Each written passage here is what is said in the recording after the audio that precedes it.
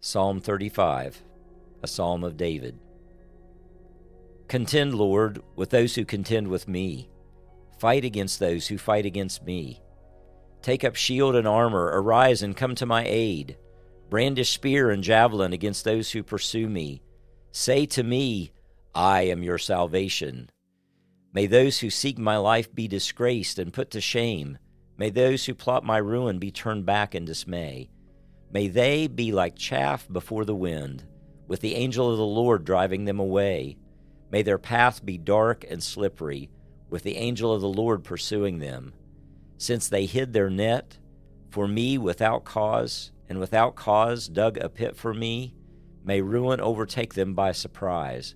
May the net they hid entangle them, and may they fall into the pit, to their ruin. Then my soul will rejoice in the Lord and delight in his salvation. My whole being will exclaim, Who is like you, Lord? You rescue the poor from those too strong for them, the poor and needy from those who rob them. Ruthless witnesses come forward. They question me on things I know nothing about.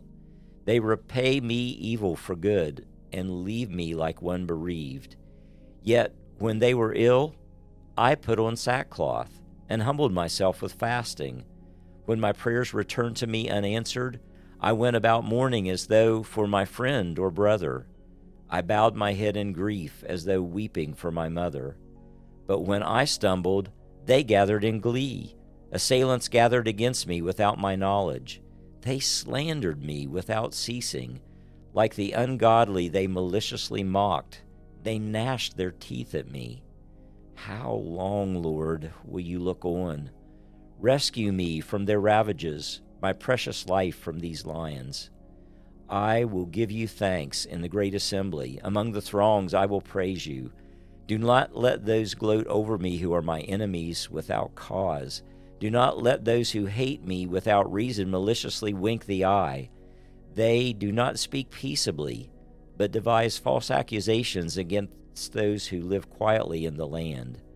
They sneer at me and say, Aha, aha, with our own eyes we have seen it. Lord, you've seen this. Do not be silent. Do not be far from me, Lord.